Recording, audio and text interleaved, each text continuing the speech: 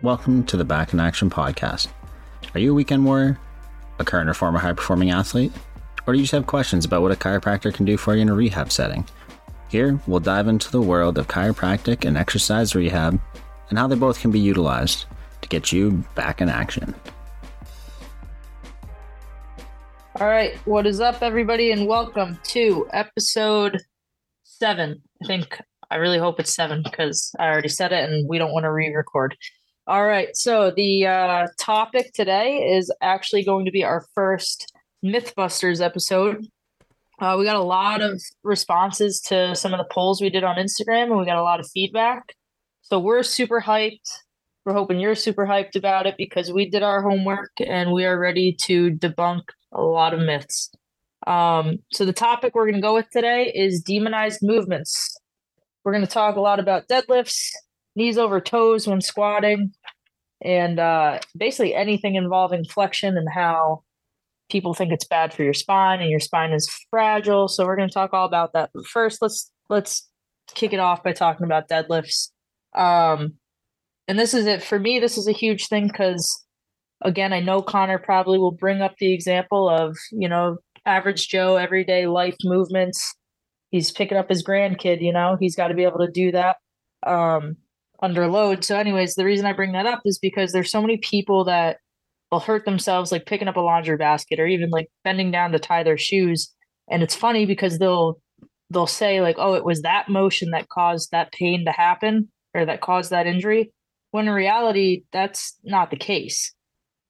That happened because those muscles to perform that action of lifting something under load, they weren't conditioned properly, which is why deadlifting, in my opinion, is so important to injury prevention. Because like I said, it wasn't you bending down to tie your shoe or picking up that laundry basket that hurt you. It's the fact that your spine couldn't handle that excess load that it needed to.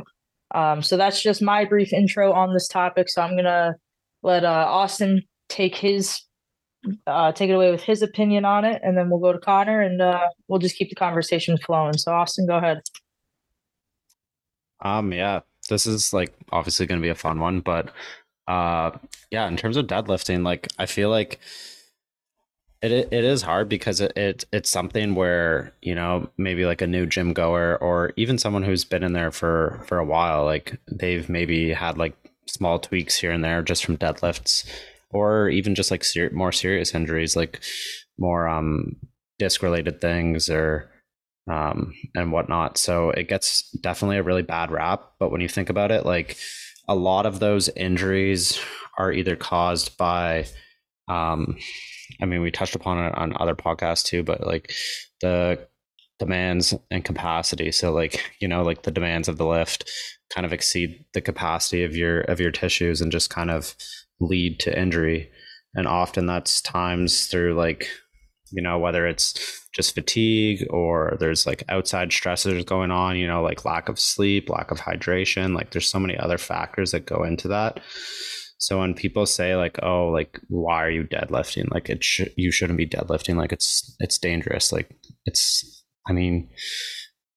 really not that dangerous. Like if you look up some of the literature and the injury rates within, powerlifting and like those big 3 lifts, like the bench, squat, deadlift, like the injury rates really aren't that high. Like you have more of a risk getting injured like walking down the street than you do deadlifting. So it sucks that it gets a bad rap. And, there's a lot of videos out there, whether it be on Instagram or TikTok or whatnot, of, like the graphic videos of like people getting hurt doing like deadlifting, or you get like some fucking weirdo spine surgeon who's like, yeah, like this guy deadlift his whole life and like, look at his back. Like you shouldn't be doing this. Well, first off, like, how do you know that is from solely just deadlifting? And like, why are you scaring people into not allowing them to move or not allowing them to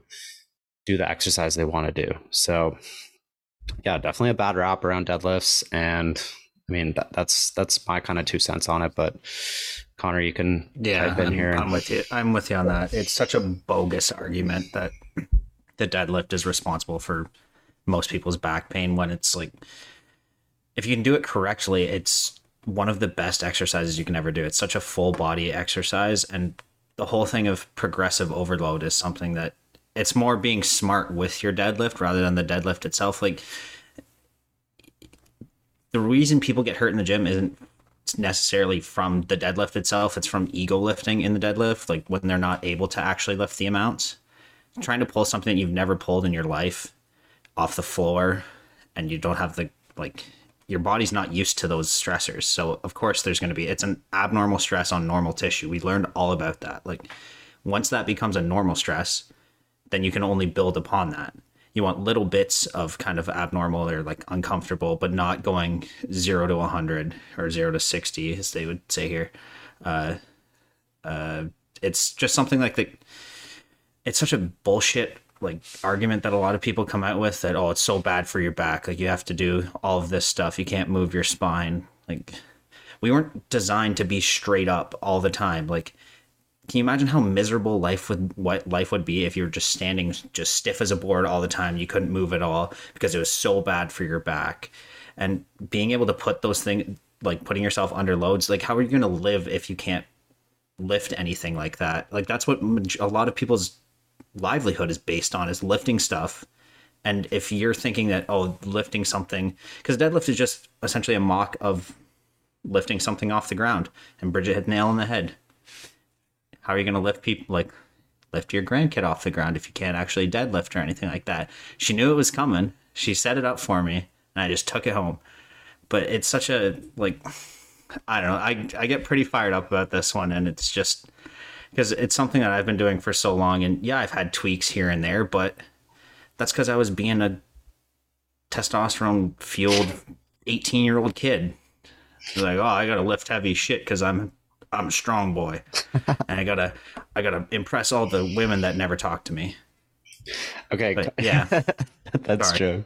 No, I have a question too, like, because you brought up, like the form aspect, and like, it's definitely a good exercise, but you do have to be a little bit cautious. But I also kind of want to put this out to both you guys. Like, do you see any value of, maybe letting form slip a little bit, exposing people into these different positions, as long as it's, within their capacity to do these things? So like, say you see someone who's like first time deadlifting, and yeah, they have like a little bit of like spine flexion, or like they're not neutral or whatnot.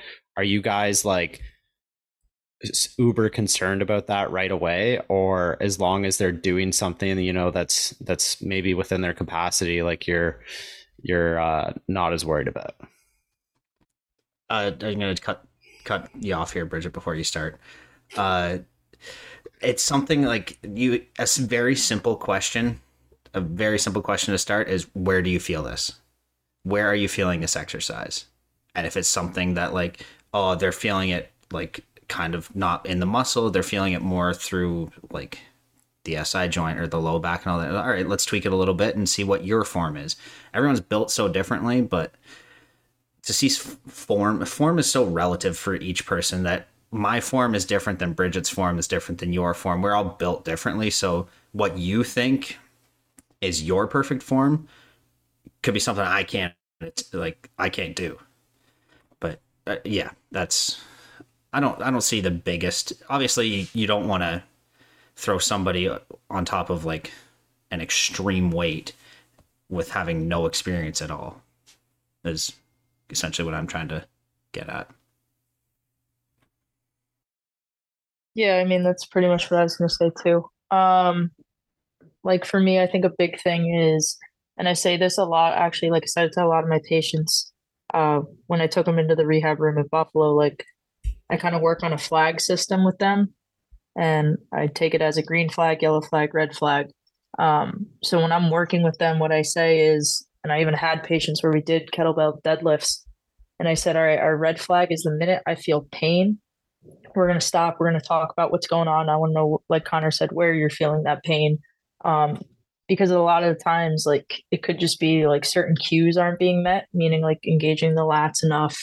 And even breathing is like a huge part of it, especially with people who don't lift, like if they're first time lifters at all. even just with the kettlebell, sometimes people forget to breathe, right? Like they forget to, actually take that deep breath in and, lift the weight up off the floor. But then I go with a yellow flag is okay, like I feel this, I feel a little sore, but like I'm not in excruciating pain.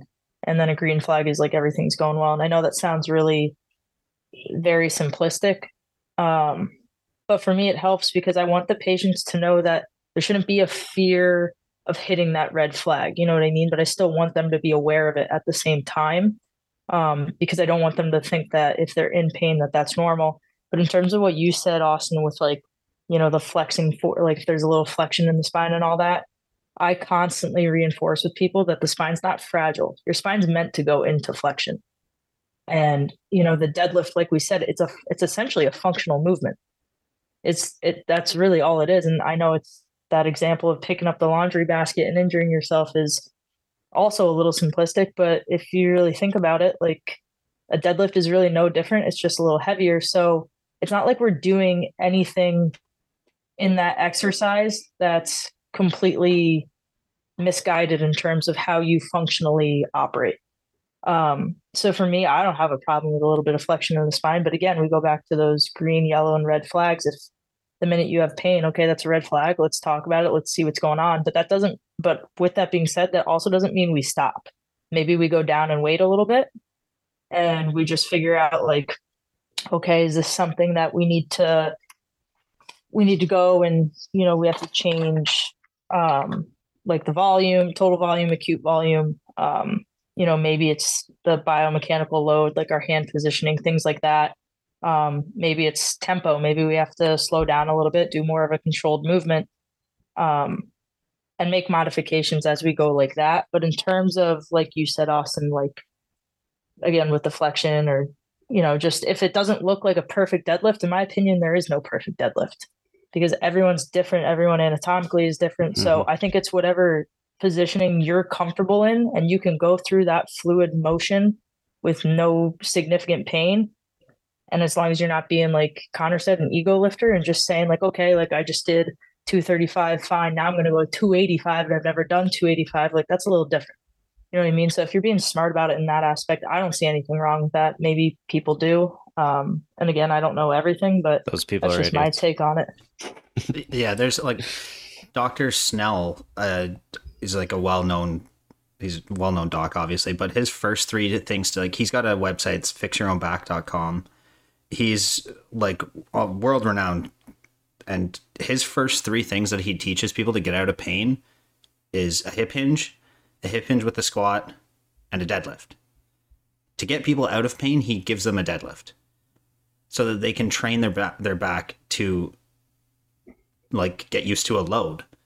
And like, I don't know how we can get so caught up on something being so bad for you when like world-renowned docs are so in love with the deadlift because it's such a full body exercise. It works on there's no real better way to strengthen your core than picking something up and trying to keep everything in line. Like it engages everything almost head to toe. Like I don't know where I'm going with that, but yeah, it's one of the best exercises you can give somebody for like getting out of pain. Obviously, if they're comfortable with it, it's just really breaking that like thought, that process that people are I can't bend my spine, I can't do a deadlift because I hurt myself picking up something, so why am I doing that? But yeah, that's my little tangent again. Yeah, definitely. I like what you guys said. I think we also have to just realize like, why are we doing a deadlift? Like, what's the purpose of it for the patient? Like, is it to, build confidence with them, like picking things up off the ground? Are we doing it in like a sense of training? So are we trying to focus, like hypertrophy or strength? Like, are we trying to target like the person's glutes? Because obviously like it's a great lower body leg exercise, but also I think if we're doing it and the person feels it in their back, we shouldn't be alarmed, because I've seen so many trainers and so many people talk about it like, oh, like, where did you feel that? They say in their back, and then they're immediately like, oh, fuck, like, we got to fix your form. Like, No, like think about the exercise. Like it's gonna put stresses through the low back. As long as that's not causing like a lot of pain, or like it's something that's so outrageously like. But that's the thing. Like it's not even outrageous because you see people doing fucking crazy like flexion lifts, stuff, like Jefferson stuff. So like, who gives a shit? Just do shit within your capacity. Try not to like ego lift and blow your shit up. Basically, that's all I'm trying to say. Let's go to it. Let's go to another movement if you guys are down. Yeah, I'm excited to. We had a lot of people. I know on my end. I don't know about you, Austin, but I had a lot of people message about knees over toes when squatting. So I want to make sure we get into that one because I'm not gonna lie. This is one that this ticks me off probably more than anything because I had a coach in college who constantly would yell at us not to let our knees go over our toes, and it's something from the beginning I just never really understood. Like I understood it from the aspect of like when you bend your knees like that, there you have that shear load that's occurring in the knees. But what people don't get is there's also compression happening as well. So with that being said, when you have that shear load and that compression load on top of it, the ligaments are actually pretty stable in that position because of that compression. So it's not like the minute our knees go over our toes, our patella tendon's gonna erupt and the knee explodes. Like, and that's almost like the conception that like people I think have in their heads sometimes. But anyways, one of the best analogies I like to give for this, not really analogy, but pretty much anyone listening right now, I guarantee is sitting. So you're either driving in your car right now, or you're sitting at your desk at work, or you're sitting at your desk at the Depew Clinic waiting for your next patient to come.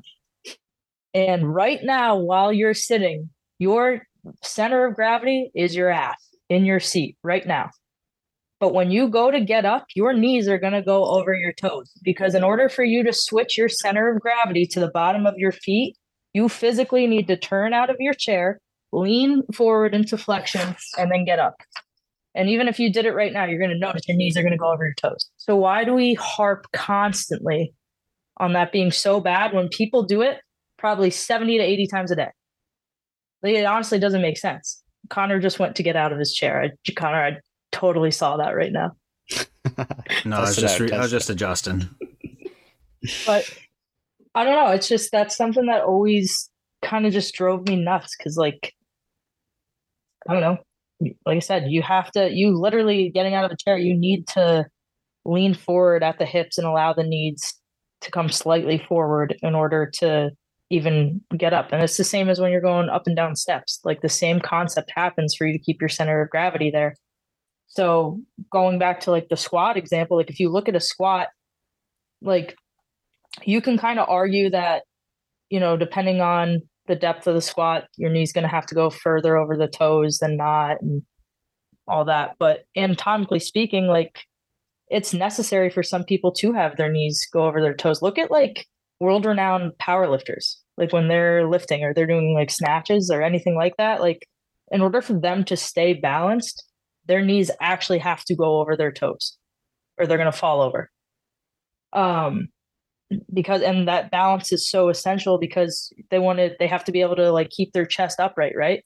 So if they didn't have their knees going over their toes, their chest would actually fall forward and they would be completely off balance.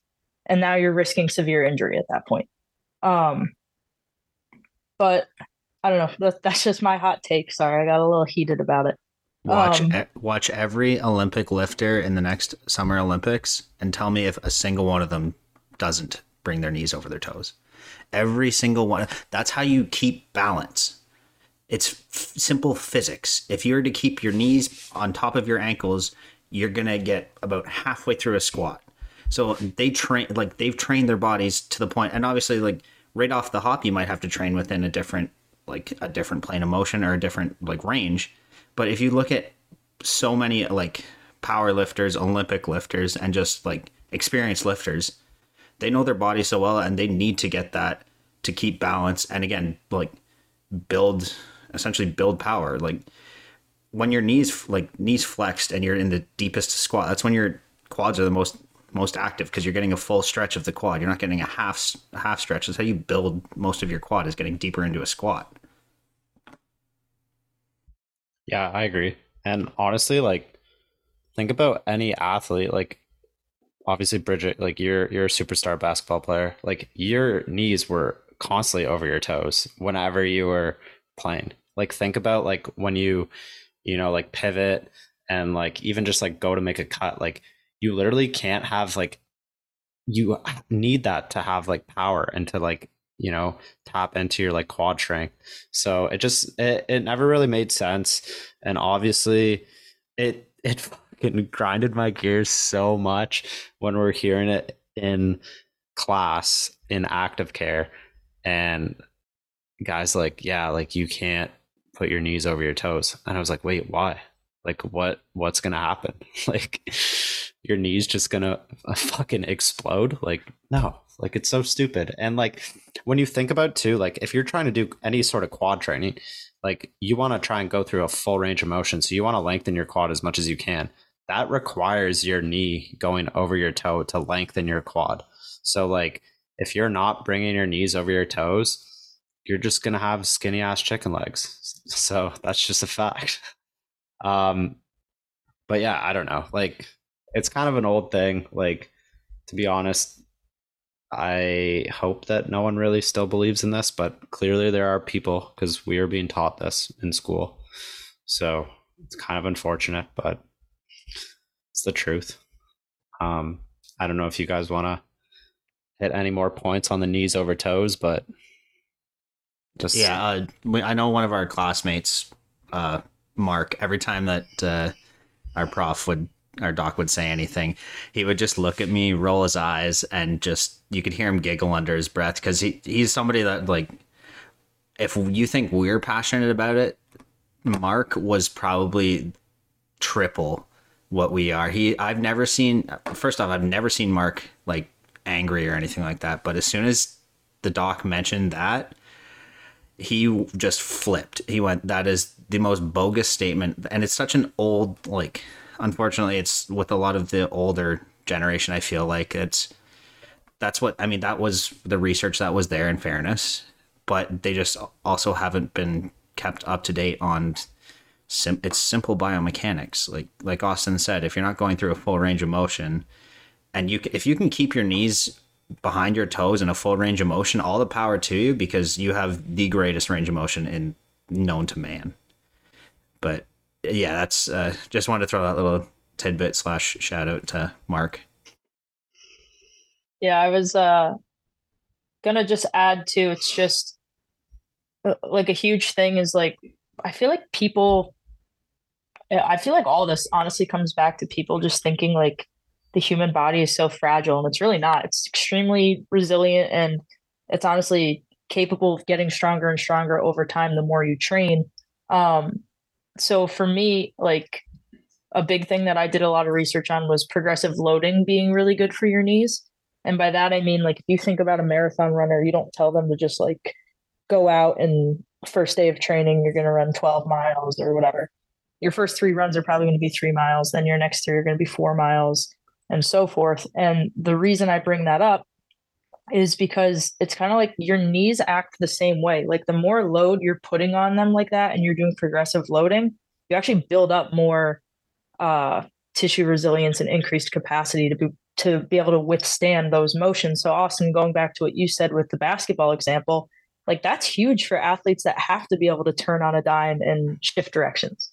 So building up that tissue resilience is key. And honestly, going over knees over toes in a progressive load kind of workout like routine is actually huge for, like I said, those athletes doing those type of motions. So that was just my last 2 cents on that. I'll shut up now. Well, like, no, I was going to pipe in about that too. Cause like, I think too, sometimes we get a little hesitant when we're like, oh, like you're like stressing the tendon or whatnot. But like, is stressing the tendon really a bad thing? Like even when you're doing exercises, like you're still putting stress on the tendon. But when you go to those more end ranges of motion, that's when you're getting like a full stretch on the tendon. But that also is going to make it more resilient, like you said, and like stronger too.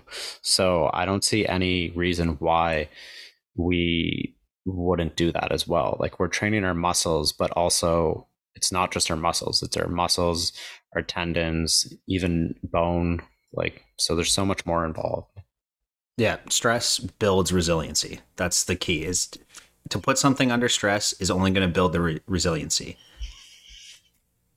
So, question then, and I don't care who takes it, but Austin, you said how like that whole like that stress under load and everything like that, and it's okay to put that stress on those tendons. At what point do you tell a patient if they start having knee pain while squatting? Let's just take a barbell squat. At what point in that do you take a step back and try to like at any point do you take a step back and say, could it possibly be because your knees are going over your toes? Or do you think that there is something else biomechanically going wrong during that motion? You'd obviously just have to see, like, if it's in a squat and you're like, okay, like their knee is bothering them, see where in the range of motion or where in that movement pattern that it's bothering them. So if it's right at the bottom, like, and they have decent depth, okay, let's bring that depth up a little bit and see how it feels. If it's still bothering them, okay, maybe I mean, you could bring the depth up more, but now I don't really know how much you're going to be stressing the quads if that's your goal, to strengthen the quads.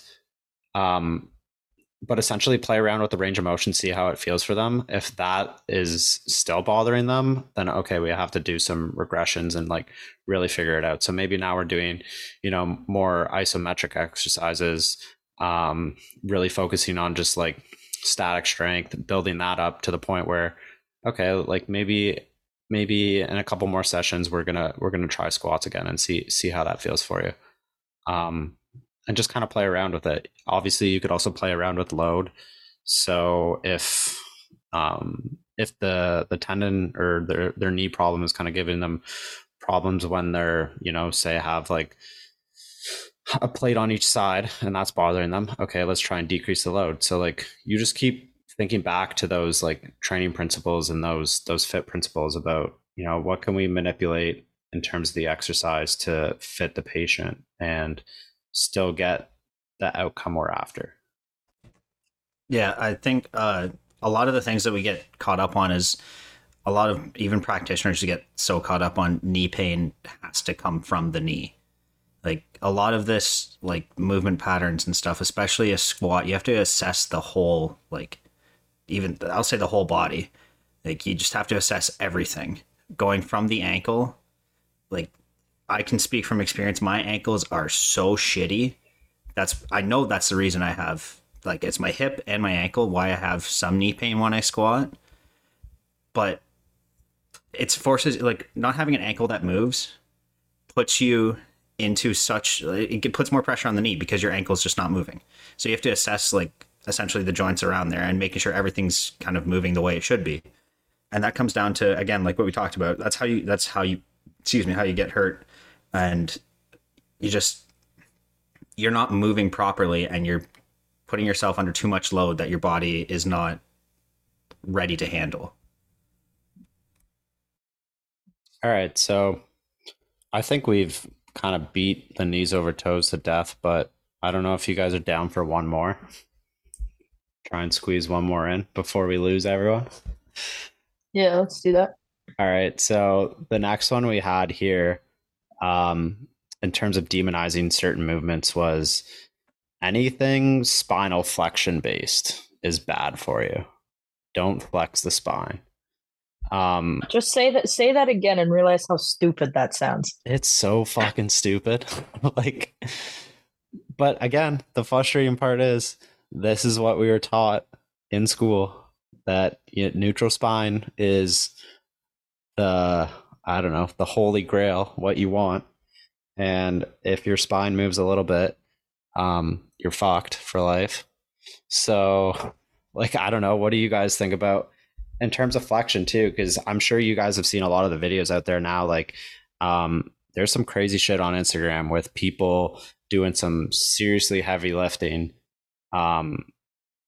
like deficit deadlifts with like fully flex spine, and they're just like absolutely crushing it. So I don't know, what are your guys' thoughts in terms of spinal flexion for exercise? I'm letting Connor go first. Oh yeah, that video that you showed me, Austin, of the 18-inch deadlift deficit 475 pounds. And, you know, he's trained his body to do that. But we're fragile. We're fragile. And you want to know what the best part is? His knees were over his toes, too. When he squatted down to get it, his knees were over his toes. He was going to explode. His whole body was about to explode. But guess what? He can pull 475 from an 18-inch deadlift or deficit. Most people can't even pull 475. So, like, how can we say something like that is... The human body is capable of so much shit, but we just have become so soft. Yeah. Like, Jefferson curls are so, like, if done correctly, that is how you strengthen and avoid back pain, is you're putting it through range of motion and strengthening it through its range of motion. That's what we harp on all the time, is strengthen through range of motion. But when it comes to your back, can't fucking move it. Just can't move it. You can only strengthen it in one plane. And what happens when you get out of that plane? You're hurt. So strengthen it through the range of motion. Makes your life so much fucking easier. Yeah, I always found that crazy because, like, I remember being in class and that kind of like came into my head before I even started like reading stuff, like papers and stuff about spinal flexion. And I was like, wait, like this guy is saying that we can't flex our spine because our spine doesn't adapt or doesn't have the ability to adapt to these movements. I'm like, the whole body literally adapts to whatever stresses you put through it. But for some reason, the spine is this like magical thing that just like, you know, is set in stone and has no capacity to adapt to things. It just made no sense to me. So like you said, like the spinal flexion, like, you know, we're just trying to increase people's like movement capacity and just like resilience. So like it's definitely a underutilized tool and something that can be really beneficial to patients. Bridget, you popping in here? Yeah. Well, first I want to say there's obviously evidence out there that would support the argument that lumbar flexion it can cause a possible injury. But so does sleeping wrong, and so does, you know, the risk of you sitting in your car, and you know, there's literally risk of injury with anything you do.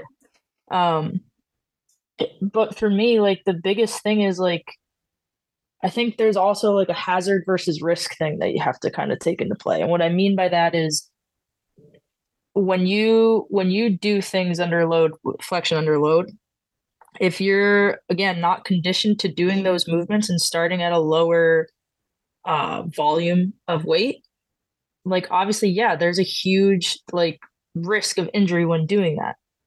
But if you're going to be smart about it and you're going to, I'm not saying smart about it in terms of neutral spine, but smart about it in the sense of like, understand what you can withhold to start to build up to those numbers that those people are doing that you see online and stuff like that. And maybe that's kind of an aside from what you guys were saying. But I don't know. To me, it becomes more of a thing where I think people think the spine is just way more fragile than it actually is.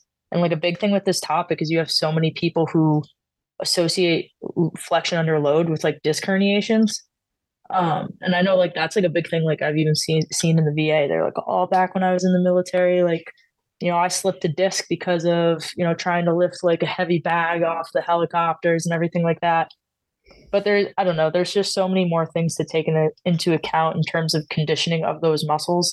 But for that guy to say that like your spine can't adapt, like I kind of like hit myself with my pen when you said that, because I was just like, it just doesn't make sense to me. You know the guy I'm talking about too. We all know. I know the guy. I'm not going to say it though. But I'll give Connor $20 if he says it. It's like Voldemort. Like, you know, you're not allowed to say his name. Yeah. I don't know. I've seen that's like, of course, sometimes lifting heavy things can like cause disc stuff, but I've seen so many people that bend down to like, because they dropped a pen and they just happen to slip, like, then you have a herniation of a disc. You're like, well, I didn't pick up a pen 400 times before this. And like some people, again, you just have to, if you don't like stress your body in the ways that you're going to be doing things, you're going to get hurt. That's like, it's so simple and so logical, but people just don't think of it. which is probably it's such common sense, but this world lacks common sense. That's a whole nother debacle I can get into. Another topic. Yeah, another episode. Next episode. But yeah, I don't know. I think we successfully busted some myths. I don't know. Bridget, you wanna do your spiel? I kind of took over the reins last time, but yeah, I don't know who the hell you think you are, but like this is done. Back. All right.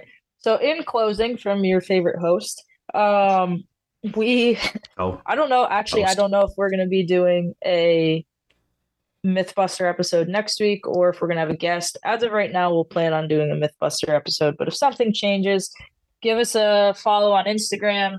Keep up to date with what we're doing. Like, follow, subscribe. Interact with our stories. Yeah, interact with our stories. Gosh darn, I take a lot of time out of my day in sunny Florida. Just be nice. If they've made it this far, don't yell at them. They're doing good. Yeah, you're right.